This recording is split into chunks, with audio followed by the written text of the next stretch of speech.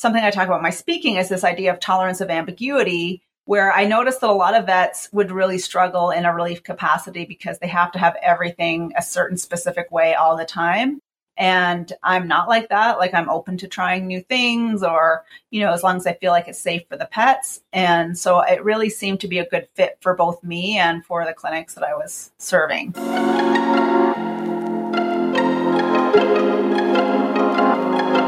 Hello, positive leaders. Thanks for joining us today. You are listening to the Positive Leadership Podcast with Andrea Crabtree and David List, a podcast for everything a veterinary manager needs to know to get the job done. We've been there and we know how hard it is and are here to help share our knowledge and expertise to elevate you.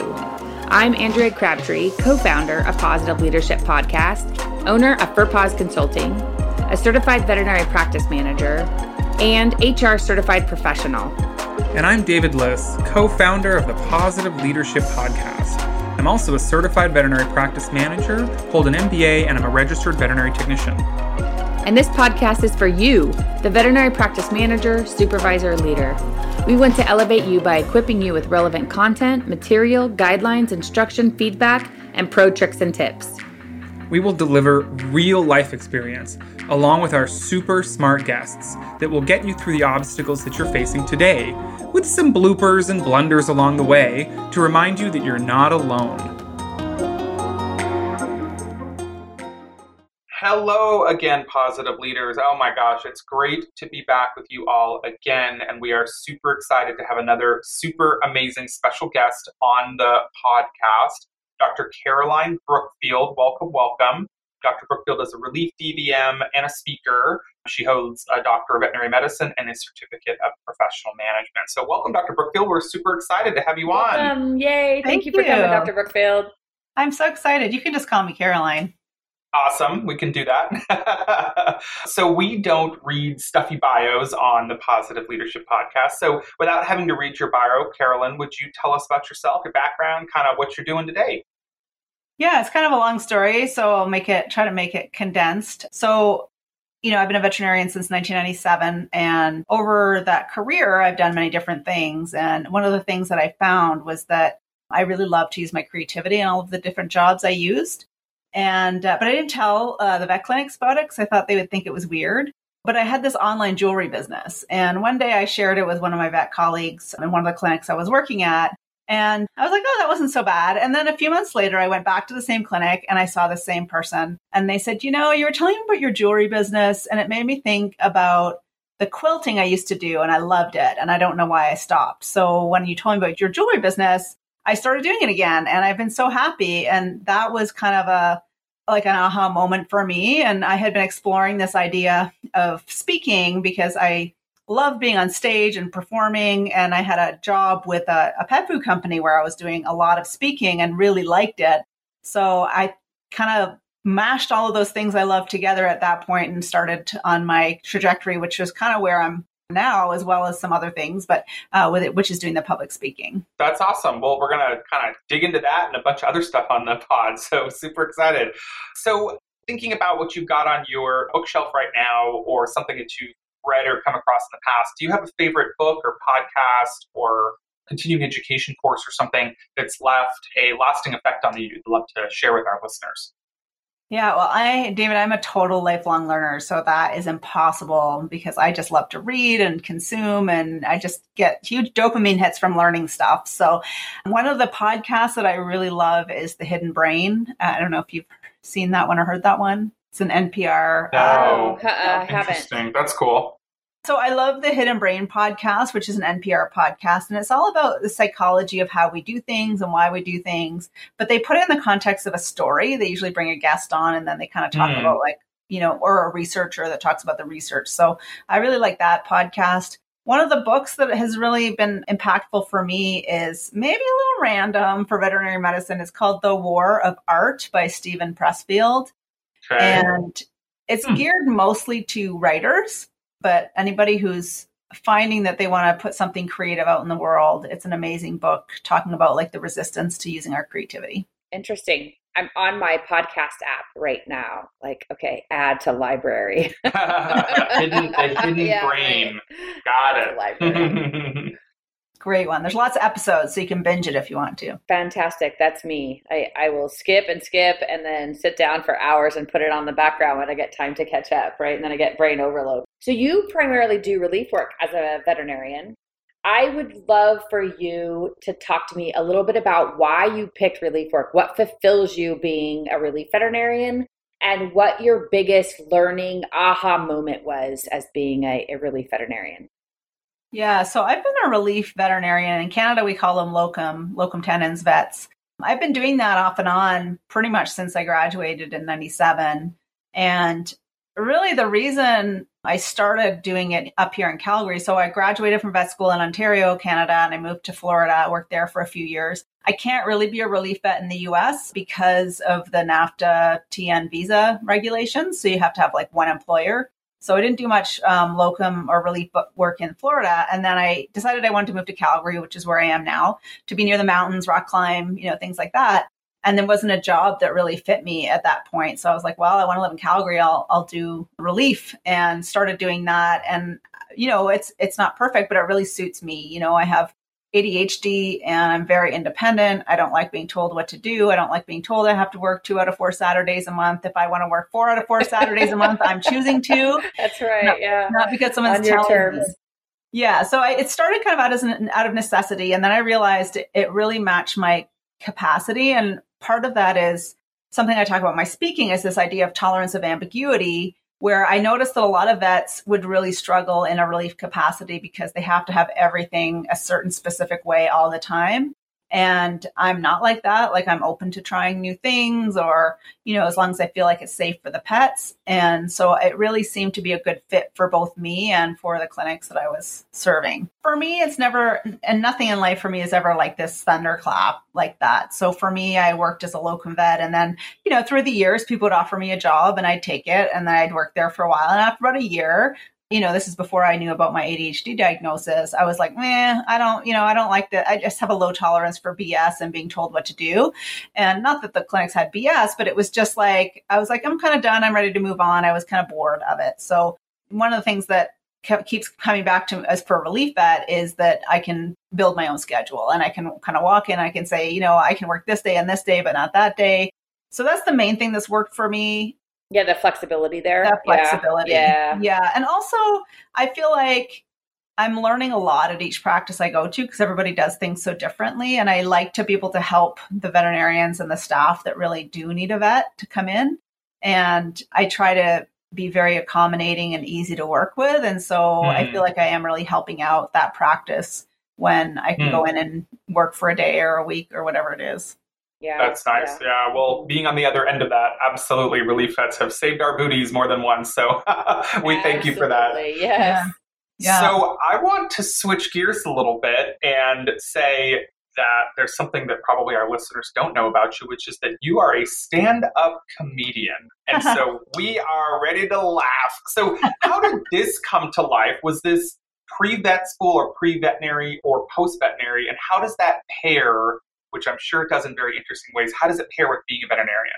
I think we all have this like red thread, so to speak, that runs through our lives. And for me, I'd always wanted to be a vet ever since I was like 3 years old. And it was like, if you like animals, you should be a vet, right? So that was kind of my trajectory. And when I hit high school, I suddenly developed this love for performance and improv and photography.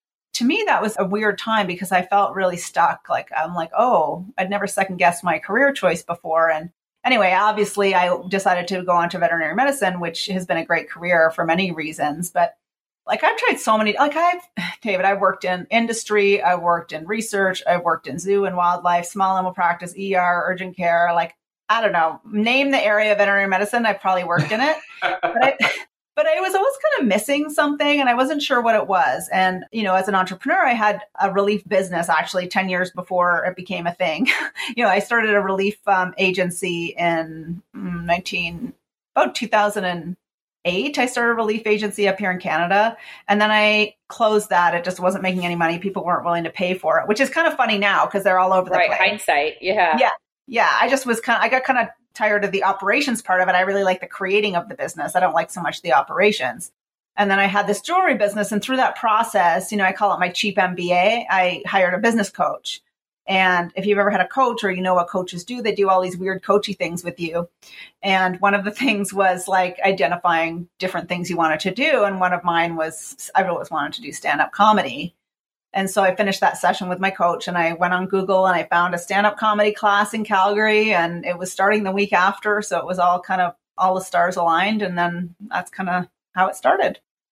I love that you call it coachy stuff. That's fantastic. But that you took some action items there, right? You recognized it's something I'm going to do. I want to try it. And, it turns out that jewelry business, whatever it is, something that explores that side of your interest. And that leads me to, I want to get back to what you said earlier. You said you were, kind of afraid to talk about or focus on creativity because of, what kind of response is that going to have in vet med, right? I would say like the art and craft side, artsy craftsy, and then veterinarians are like, ooh, gross, it's not science. Yeah. It's not leaking things. So it's only cool if it leaks things. So let's talk about that creativity. So when you can apply that creativity, why that? What does that mean in veterinary medicine? Does that mean we have to open up a jewelry store? Does that mean we have to go to comedy school? Talk a little bit about what creativity, where we can make space for that in veterinary medicine. Yeah. And I think, I went on a deep dive when I kind of put all these pieces together and the research around creativity. And what I speak about when I talk about creativity is the everyday creativity, which is not necessarily artistic. I mean, we don't have a name in English for the creativity that, Picasso or Steve Jobs or whatever, versus like I put some paprika in my stir fry. I don't know if that's a thing. I don't cook, or I built a garden, those are all creative things. And so being veterinary professionals are very, very creative, whether it's you're trying to help a client who has 3 cats and the one cat needs to lose weight, or, that puppy that's IV keeps getting kinked, like some kind of system you rig up to help the IV flow, or whether it's even just creating a surgical schedule. Those are all using our creativity, and you don't have to be artistic to do so. So that's the creativity I talk about, is the everyday creativity. Excellent. I like that, because I feel like we don't always need to go open a jewelry store in order to feel creative. And I think that we don't give enough space for our teams to get that creativity out. And I see more and more things are like this mindfulness space where we put up, paint by color or something like that in the laundry room or in the break room. And you see people in there with color pencils and markers, and they're coloring in or shading in a unicorn on the wall, right? And that, I feel like, is a fantastic way for us to create space for that creativity. Or that CSR who loves to create things on Canva for your Facebook page or something fun, right? Like, we do need to make space for that creativity, and we don't often give them time for that, because it's like, answer the phone, talk to the client, hurry up, go to the next patient, hurry up, get this x-ray done, right? So understand that that's most of our teams are very creative people. That's what vet medicine is made up of, artsy craftsy people. Those are those of us that love spreadsheets and numbers and math and science. For the most part, we have very creative people. Spreadsheet is still very creative. You are taking an idea and executing it. You will love my graphs out of my spreadsheets, right? But make space for that and give time for teams to have that experience in their everyday. So I appreciate that feedback on that. Yeah. Yeah, Andrew, I mean, what you're saying is exactly right. And in the research that Gallup's performed on creative organizations, not in vet med, but other industries, creative organizations have 3 criteria they identify. They give their people time to be creative, they give them an expectation to be creative, and they give them the freedom to take risks. And if the company has all 3 of those criteria, you also get the benefit of taking 2 out of your 10 employees who feel empowered to innovate on a daily basis. And that's things like using less paper and saving more money, like small innovations. So it takes it from 20% of the people to 70% of the people in your organization feel empowered to innovate. Fantastic. I love So this isn't just like arts and crafts. And, that example of coloring the unicorn is a great one, but the evidence around everyday creativity and using that in a team and an organization and empowering people to use their own unique style of creativity, which might have nothing to do with crafts, has so many organizational benefits. And, what do we need? What do we need in vet med? We need some creative solutions and some innovation. And, you don't get innovation without creativity. So it's a really easy place to start. And people who use their creativity are happier. I mean, there's tons of peer-reviewed research that shows that if you do something creative, like making a meal or whatever it is, you feel happier the next day. And the mechanism by which we feel better is through the mechanism of problem solving. So when we're doing our creativity, we're using our problem solving, and we're like problem solving ninjas. So if we're able to solve a problem, it makes us happy. And creativity is a great, easy way to use that problem solving. That's fascinating. Yeah. I know, now you know I'm talking about it. No, it's great. As we were kind of, cyber stalking you and looking at your amazing website and kind of trying to figure out what makes you tick, I got drawn to parts of your website that spoke a little bit about kind of the philosophy around relief work. That's kind of what we asked you a little bit about relief work and some of your background. And I wanted to pull this sentence out because I thought it was so just really interesting. So, that you said that you've mastered this nuance of engaging a new team, building their trust, and then leading efficient process for superior patient care. And then I loved how you said at warp speed. So I was really good, right? I must have been in a good copywriting moment when I wrote that. Yeah, exactly. So what does it look like? Maybe walk us through your approach. So you have a new hospital calls you and books you for a shift. And so all the stuff that you just mentioned in that one sentence is change management, right? How to engage folks, build their trust, and lead efficient process. But then I would love to also hear about your approach, not only to doing that on a completely new team, a completely new hospital, but also seeing, 15, 20-minute appointments, right? And getting through a busy day. So what does that look like, with warp speed patient care also? Yeah, I mean, that's a lot to ask for, right? So I think number one is I don't do 15-minute appointments as a relief vet. Like I'd say I need, depending on the staffing. And often up here in Canada, we are not as well staffed with support staff as in the US, I find. So, I'm like, I do best with 20 to 30-minute appointments. And it also depends on what the clinic is looking for. So I think that's important if I have a new clinic to be like, what is your goal for me to be there today? If it's revenue, is it just like keeping the clients happy so they don't go to a different clinic or, another place, or that they just have somewhere where their pets can be taken care of? So I think, first of all, I'm a big fan of clear expectations, of understanding what we need. And part of that is I don't really do a contract because I can't be bothered, but I have this letter and estimate that I send to clinics. And I'm like, if you book me, you're accepting these terms. And it's basically like, I prefer this kind of an appointment, and these are the surgeries I won't do, and these are the things that I do. And it's just kind of a clear expectation about what it looks like to work together. And then honestly, David, I really just say, let's book a day. Let's just work together for a day. Because I could spend 3 hours asking all the things and ask all the questions. And I actually published about, 10 years ago, a list of questions you can ask each other to make sure that you're on the same page. So I think a lot of it is about clear expectations, but also going in with an open mind and just trying to go with the flow of the practice and what they do. And I think with the staff, to get them on board, it's really about engaging them in the process and saying hey, how do you do this here? And then if it's a way that I'm okay with, but it's not a way that I necessarily would have chosen, I'm like, how much do I want to die in this hill, right? Let's just go with it and try to identify where the stakes are high and where the stakes are not high, and just try to focus also on what is the goal. The goal is to meet patient care and to help people feel like their pets are being taken care of.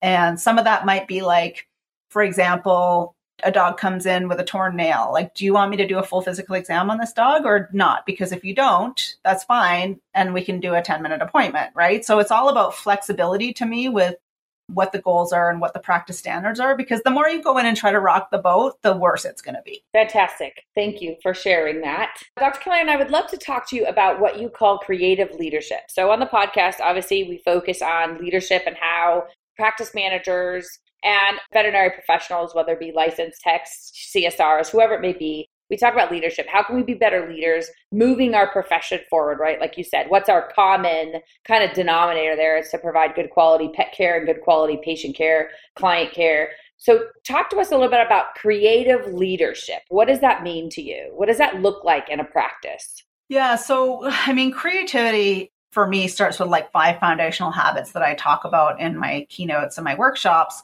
which are things like daydreaming and being curious, facing ambiguity, building novelty. And so those are all key elements of a creative leader. And that's somebody who, A, has the vulnerability to be curious, because if you don't wonder how things could be different, then and be curious, it's very vulnerable to be curious. But that also includes tolerating, facing ambiguity. I don't know the answer, so I'm okay to sit in this really uncomfortable space of not knowing what the answer is while we investigate what the next way is forward. So a lot of that comes down to being vulnerable and self-aware about, what your reaction is to uncertainty and what your reaction is to feedback and how you collect information from your staff, but also show confidence in, moving forward once you've made a decision. So creative leadership to me is about a leader who can show some vulnerability to know that they don't always have the answers and be comfortable sitting in the place of collecting that data and collecting evidence to move forward and be willing to fail and have confidence in the team that they can take small risks within a certain parameters to try new things and fail. Yeah. So, we talk about this whole culture of failing forward, but it is a real thing. Like if you say to your team, I want you to come to me with ideas. And this happened to me in a job I was at. And I came with an idea and they're like, that's never going to work. I was like, oh, well, I'm probably just not going to give you any ideas anymore. Right. Yeah. You're shut down at that point. Yeah. Right. I love how you talk about vulnerability there, right? Because that's, I always say it's uncomfortable to be naked in front of others, right? Of course it is. So I'm going to be vulnerable and show you and share this idea with you. But if there's not any psychological safety to know that even if my idea sucks, I'm still bringing ideas to the table. And maybe not say it sucks, right? Maybe come back and say, tell me about how you think that would work and tell me about where you think the obstacles would be. And then go, right? You go back and work on that and chew on that, right? And then come back to me again with, oh yeah, you know what? I really thought about it and this isn't going to work in this situation. But 9 out of 10, it'll work in this situation, right? So I always say like looking at it through the other lenses of each department, right? Look at through a lens of the client, the CSR team, the technical team, the doctor team, the business team, the owner team, the finance team, right? What does that look like through everybody else's lens? And then come back to the table with, this is a great idea, except for in this situation. Or, hey, I talked to the head CSR, the head tech, the head kennel, the head manager, the head, whatever, right? The CPA. I did all my due diligence and I think this would be, good, except for, ABC, except for D and F, right? But I feel like that does not allow your teams to be creative, right? Like you say, doesn't allow. So making that creative leadership is back to giving the space for your teams to be creative and have some psychological safety so that when they bring an idea to you, I know for sure that's a horseshit idea. Totally gonna suck ass if we implement it, but I'm not gonna say that. Hey, I appreciate you coming and telling me that. How about if you think about the obstacles that might be in your way from that being successful and come back to me in a week? Totally different way of saying it, right? Well, and you hit on a number of things. Number one, the psychological safety that goes back to Gallup's criteria of like freedom to take risks. But also one of the things you hit on, which we haven't talked about yet, is one of the foundational elements of creative problem solving or creative thinking, which is the E in my dance acronym, which is for edit later. And anytime you're trying to think of a new way forward, it's really important that you think of your new ideas in a very specific way. So there's two parts of creative thinking. There's divergent and convergent. Most people think of divergent, which is the ideation and the how can we get a unicorn to the moon or whatever the case. But what we tend to do is we converge on those ideas, which is the editing part and the selecting. We tend to converge while we're creating. So we'll be like, oh, that's a bad idea. Or, oh, Sue suggested that last week. And, oh, I'm not going to say that. That's a bad idea. And that's like the number one killer for creative thinking. And so it's important, kind of what you were saying, Andrea, about like, that's a really bad idea. There are no bad ideas when you're creating ideas. It's very important to have that safety and to throw something out and say there are really no bad ideas, because once you have that really bad idea, that might actually give you the idea that changes everything. I can give you an example if you want from my creative problem solving. Do you want me to tell you? Yeah, absolutely. Okay. So the story was there was this company probably around the 50s that packaged glassware, like for drinking wine glasses and things. And they had their employees wrap the glasses in newspaper. You know, that thing we used to get on our doorstep to tell us, what happened in the world 3 days ago. Right. What happened? Right. That thing. Yeah, that thing. Yeah. So they used that to wrap the glasses. But what would happen is the staff would get interested in one of the articles or ads. So they would sit down and read the article. So their productivity was not very good. So they got together as a team, and the leaders were like, so let's have this ideation session. And everybody came up with the usual ideas, like let's look at different packing material or, incentives and, rewards and things like that. And they got stuck, which is pretty typical for creative problem solving. And then someone blurted out, we should just poke their eyes out, because then they wouldn't be able to read the newspaper. That's a bad idea, Andrea, right? Like that's a very bad idea. But because of that idea, they got the idea to hire people with visual impairments. And these are people who are marginalized, who couldn't get jobs. They hired them to pack the glasses. And now not only were they obviously not interested in the newspaper, they were packaging them with more care, they were getting less breakage, and they were able to access grants and subsidies to support people with disabilities. So that is an example of where a terrible, illegal, and messy idea was actually the idea that completely changed the business. So you have to allow those ideas. Right. Yeah, that's incredible. Oh my gosh, that's amazing. I know. I don't know for sure if it's a true story. I've looked for that because, science, I've been looking for the citation. I learned it through one of my teachers in my creative problem solving. But even if it's not true, it's a good story. Yeah, agreed. Agreed. So on your website, it's great. You list or maybe not all of your talks, but a lot of your talks. And one of them that also drew me was, and I promise if I butcher the title or whatever, but rebounding from a tough day, rebounding from a tough shift. And man, do we have some tough days in vet med, right? It's not only are they physically taxing, but they're emotionally as well. So, tell us a little bit about what the meat of that talk is, and how do we do that? How do we rebound from a really tough shift? That sounds like it's kind of the holy grail in terms of being able to make it work in this profession. Yeah. And I mean, I don't want to sit here and tell you that, doing something creative is going to fix a terrible day where it's emotionally draining and people have been yelling at you. I don't know that there is any fix for that. But what I do know is the research and my personal experience of using creative habits to improve positive affect and well-being. And it's a documented thing. It's something that I feel very strongly about. And for rebounding from a tough day, it could be something as simple as, making a meal in a new way or picking a new recipe. If you're too tired for that, it could be something like, tending your garden or planting your garden, or just having a creative practice that doesn't have to be artistic will help you to refill your cup, I guess. In nurses, they found that nurses who did something creative rebounded faster from stress. They took less time off work and they were more likely to go back to work after a stressful event. So there's definitely research behind it, but how that looks for each individual person is very individual. Like if I told Andrea, you should go home and paint by numbers, you might be like, what? No way. No thanks. Yeah. No. But if I told you go home and, rearrange your shelves or put labels on your pantry or buy new bottles for your dry goods and put them in that. Those are all creative. It doesn't seem like it, but they are all creative outlets.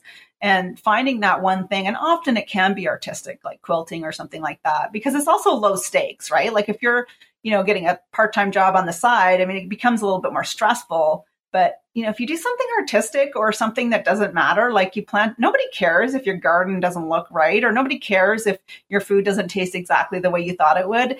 And so it's a great way to practice stepping into ambiguity and uncertainty and failure and just knowing that it's okay and it doesn't really matter.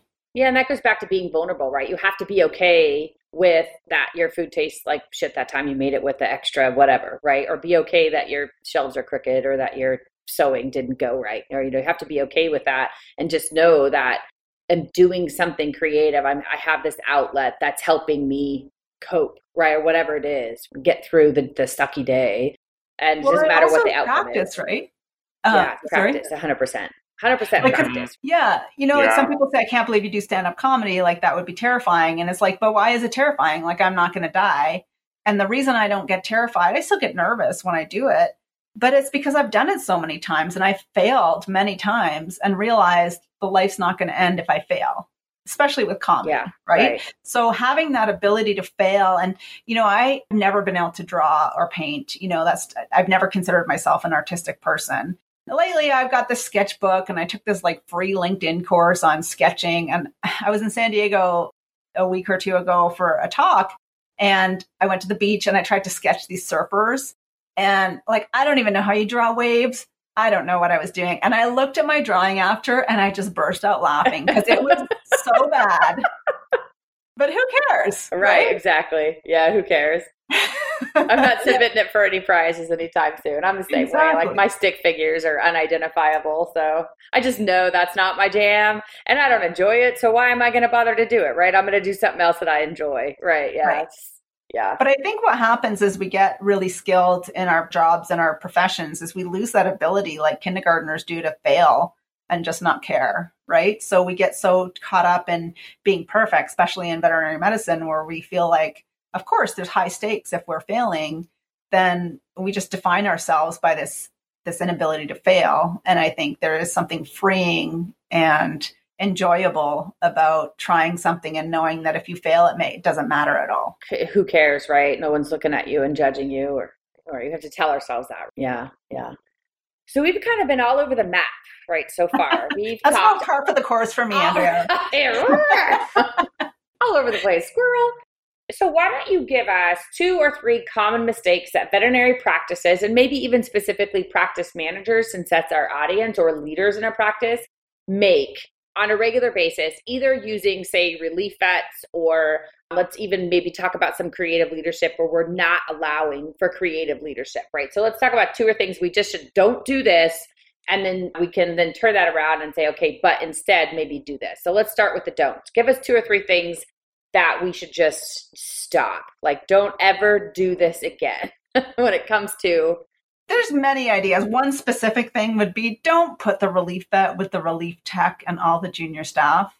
That's terrible. The B team. Don't put the relief vet with the B team. I've been to clinics where I've worked with people who literally don't know where the syringes and needles are in the hospital. I'm like, oh boy. Yeah, right. You don't know where the recipe for disaster. Know where they are. Yeah, right. And talking about speed and efficiency, that is terrible. And often leading into the second mistake I see is a high expectation of focus on revenue for a new relief vet. Like if you really it's not a relief vet because many of them come back to the same practice over and over again, but you're talking about like a brand new vet that comes in and you're booking them back to back with a junior staff. And then you're getting upset because their fee is not justified by the revenue they're bringing in. Well, that's avoidable, right? So I think overbooking and having an unclear expectation of expecting the relief vet to come in and just be like a full-time staff member. Relief vet's going to need to know your system, the way you run your medical notes. It takes so much longer to read a medical note and get a sense of like where things are and build rapport with a client, because if you don't have a chance to build that rapport with the client, then everything's going to fall apart. And you're going to have a bigger nightmare when you came back from vacation or whatever the case. So I would say those 2 things: give them an experienced staff, and also don't jam them to the gills with work. Because you know what? In this market, they just won't come back. Yeah, they're too sought after. Yeah. That makes sense. Like honestly, if I work at a clinic one day, I've never worked there before, and I had one time I diagnosed like 3 or 4 abdominal masses in one day. I was like back-to-back appointments, no dedicated staff person. I'm not going to tell them. I'm just like, sorry, I'm not I'm unavailable. Like I'm not going to bring it up. Why would I? I'm not invested. Yeah. And that also is accountable for me. And this is something I've had to learn, is I need to take accountability to say to people, which is why I do it ahead of time. Like, this is what I need. Right. Like, if you want me to be efficient and you want this to go well, I have this like sense of, I don't want to be that person that's like a princess or whatever. But I know now that if I'm kind and I say, I need this and you need to, it will go much better. And they might not know that I need to demand that. So that's what I think is putting up a boundary for myself. And it also ends up being a much more successful day in the long run. That makes sense. So kind of like flipping this on its head a little bit. So those are some things we probably do and shouldn't do. What are some things that we should do? What are some things that maybe you've encountered, in your years and it's built a really good synergistic relationship? Yeah, I think on a practical basis, having an experienced team member dedicated to me. So I'm not like, who can help me? Like I have someone there to help me that knows that I'm going to need a little bit more help if it's a new practice than someone who's been there full time. So I think giving support, more support than you think a typical full-time staff member might need at the beginning, and then see how that goes. Things like billing. Sometimes I work at practices and they want me to put the bill in. I'm like, I have no idea there's 6 blood panels in here. Like, which one is it? Right. So I think just making sure, giving them the proper support and just appreciate, like, they're people, just trying to respect each other from both ways, like realizing they're not machines, but also, giving them a sense of what you're expecting and how things work, and making sure that they fit in and not just throwing them in the deep end, having someone there. And it doesn't have to be a veterinarian, but someone who's like, in a supportive way, says, this is kind of how we run things here. And, how do you want to proceed? So I think it's really just about collaboration, and it's about setting expectations, with clarity and just trying to teach people, treat people kindly. Treating people kindly. I'm going to tell you, like, say it again from the people in the back. My sister-in-law was telling me the other day that she went to this coffee shop and the guy, that barista's t-shirt said, "Stop being a Karen," with the name spelt, Karen, and start more Karen, Carin, like, oh yeah, just be kind, right? Can we say it, but then we do, our actions don't necessarily show that. So yeah, be kind, right? David and I have this thing, it's like assume good intent, like always yes. Assume that, there's good intent there. Like, can we not just be kind? Yeah, thank you. So I would love for you to share a piece of advice, and maybe a piece of advice that your younger self would listen to, should your younger self listen, or just a piece of advice that you think would be fantastic to share with our listeners. I think the most important thing that I have learned, that's taken me a long time to learn, is that people don't really care about what you do. Honestly, and the research supports, when we're self-conscious about the way we look or something we say, people don't notice. So stop worrying so much about what a vet or tech or whoever practice manager should do and should look like, and just bring more of yourself to the table and more of yourself to work. Because if we want creative and innovative ways to solve the problems we're dealing with in vet med, we need a variety of inputs and diverse perspectives. We don't need robots. We don't need people that all look the same. So that would be my advice, is people don't care about you as much as you think they do, in a good way. I agree. And I love the diversity. We talk a lot about diversity on the show, and not just diversity of ethnicity or race, but more diversity of bring the personality. I love the quirky CSR that has her favorite pen that's super quirky and weird, right? Like, she brings so much to the table, and, just different. Like, I love those types of personalities where, the kennel guy will pop his head in and say something totally random and everybody just busts up laughing and he just keeps walking, right? You're like, God, I love that kid. I love that type of diversity where we have the freedoms to bring our personality to work, and it just makes the workplace just more fun. I do feel like when we all can be our silly wonky selves, whatever that looks like to ourselves, to that. Yeah. Well, and actually that brings me back to the question earlier about creative leadership. I think that's a true mark of a creative leader, is someone who can manage all those different interests and quirky personalities and give that psychological safety so that people can show up with who they are at work. Yeah, I just did a review recently of one of my CSRs, and she's like, I've always had to not bring some of myself to work. I've always had to hide it or cover it or not allow myself to be me. And she says, I love the fact that when I come in here, she goes, it doesn't matter. I can let it rip. And you guys embrace all of it. And she says stuff, and I'm like, only Paige could get away with that and make everybody in the practice laugh. And it's fantastic. And I love her to pieces for it. She brings so much of her personality to the table every day to practice and work. And everybody's like, they wouldn't just eye roll and just be like, it's Paige. But it's fantastic, right? We can't imagine a day without her, And if she's super quiet one day, I'm like, something's wrong, lady. What's wrong with you? Where's your spice? Where's your jalapeno attitude today? Well, she's accepted as who she is who she is, and she's seen for who she is. And I think at the end of the day, that's all people want. And she can share her creativity. That she was able to share that in her review, because it hit home for me, that I thought, wow, I'm appreciative of the fact that I can give you an environment where you're comfortable to do that. And I'm sorry that you've had to work in environments where that's not been accepted or it's not allowed. So I love that. Mm-hmm.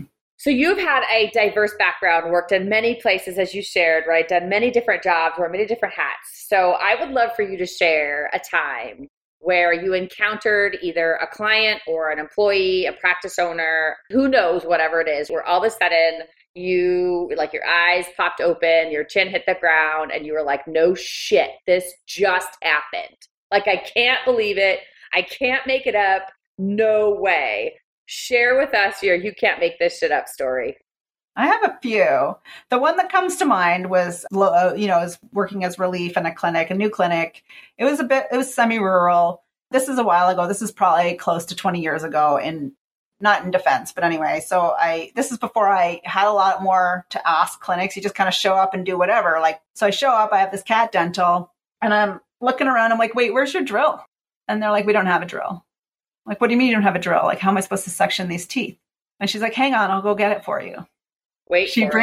Yeah, you're waiting for it, aren't you? She brings out, those red-handled wire cutters, like to cut the rock off the fence? Yeah. No. Yeah. What? No. Yeah. Like not even a giggly wire, which is still terrible. Right. Oh my God. No. I was like, what? You can't book dentals for me here. Like, stop it. No. Oh my God. Like they would crack the teeth with this big. Or the jaw? A little cat tooth. With the one you need 2 hands. Like it's not like the little one. It's my God. Would it even fit in the cat's mouth? Like, oh my gosh. That's wild. Yeah. That's wild. And they're like, well, you reacted better to than the other relief that we had here that had a dog dental with multiple teeth. Oh my God. That's a practical joke, right? You're joking. Yeah, right. Jeez. As yeah, you said, it was like, yeah, that was my no shit moment. Wow. Good Lord. Hey, Andrea here. Have you seen our social media pages? Be sure to follow us on Facebook and Instagram. You can also find us on our website, www.positiveleaders.com. And if you like what you see there, be sure to give Rhonda and Linda a shout out over at Dog Days Consulting. They do all of our social media management. They even built our website. Those ladies can work some creative magic for your business and your brand. Check them out on Facebook at Dog Days Consulting or visit their website at www.dogdaysconsulting.com. So at this point in the show, we're going to go into the rapid fire. Tell me about your most epic failure that has left a lasting impact. Probably hosting a comedy night for a charity and bombing horribly. Tell me about your proudest moment. I want to say having kids. Why veterinary medicine? What do you love about our profession? I love the incredible diversity. You can do a million different things within the profession. Self-care, how do you practice it? How do you decompress? Zazen meditation practice. I like to exercise, go for a walk, and try using my creativity. How do you balance work and life, and do you experience any work guilt in that balance? I don't experience work guilt anymore. I have pretty good boundaries. What keeps you up at night? Things that stress you out or cause you anxiety in the business or the veterinary profession or the world? I think what stresses me out is when I see people who are so rigid and so incapable of seeing that there are other ways forward and so afraid to show who they are. What gets you up and out of bed in the morning? What excites you to start your day? New challenges, like learning something new, helping people, and making a positive contribution to the world. I mean, it sounds kind of cheesy, but really that's what it is. What color are you and how does it describe you? Orange, because it's a bit bold, but it's not quite red. It kind of keeps your options open. I like to keep my options open. And if you could be any animal, what would it be and why? I think I would be a bird because I think it would be fun to fly. Awesome. Well, Carolyn, thank you so much for coming by the pod. This was great. Yeah, enjoyed it. Yeah. Dr. Carolyn, if our listeners would like to get a hold of you and learn more about who you are and what you do, where can we reach you? Where can we find you? Oh, you can go to my website. It's just carolinebrookfield.com, or I'm pretty active on LinkedIn. You just search for my name and hopefully I'll come up. Awesome. Thank you. Awesome. Yeah, thanks for coming by the pod. For all the positive leaders listening out there, we hope you learned something to take back to your practice to put into use tomorrow. We want to hear from you, good, bad, and everything in between. So email us at positiveleaders@gmail.com. That's positive with a P-A-W. Want to hear about a specific topic on the podcast? Email us. Want to have your You Can't Make This Shit Up story featured? Email us. You can listen to us on your favorite podcast app and subscribe to the Positive Leadership Podcast. And be sure to rate us. Check out our website at www.positiveleaders.com. That's positive with a P-A-W. And as always, catch us on all the socials. This is Andrea. And David. Signing off until next time. Stay happy and sane. The Positive Leadership Podcast is solely for informational purposes. The information, statements, comments, views, and opinions provided in this podcast are general in nature, and such information, statements, comments, views, and opinions, and the receipt of this podcast by any listener are not intended to be and should not be construed as the provision of any business advice. The information, statements, comments, views, and opinions expressed or provided in this podcast, including by speakers and guests, are those of Andrea Crabtree, David Liss, and their guests only, may not be current, and do not represent the statements, comments, views, and opinions of any other person or business entity. Andrea Crabtree, David Liss, and or the Positive Leadership Podcast do not make any representation or warranty as to the accuracy or completeness of any of the information, statements, comments, views, or opinions contained in this podcast, and any liability, therefore, including in respect of direct, indirect, or consequential loss or damage of any kind whatsoever, is expressly disclaimed.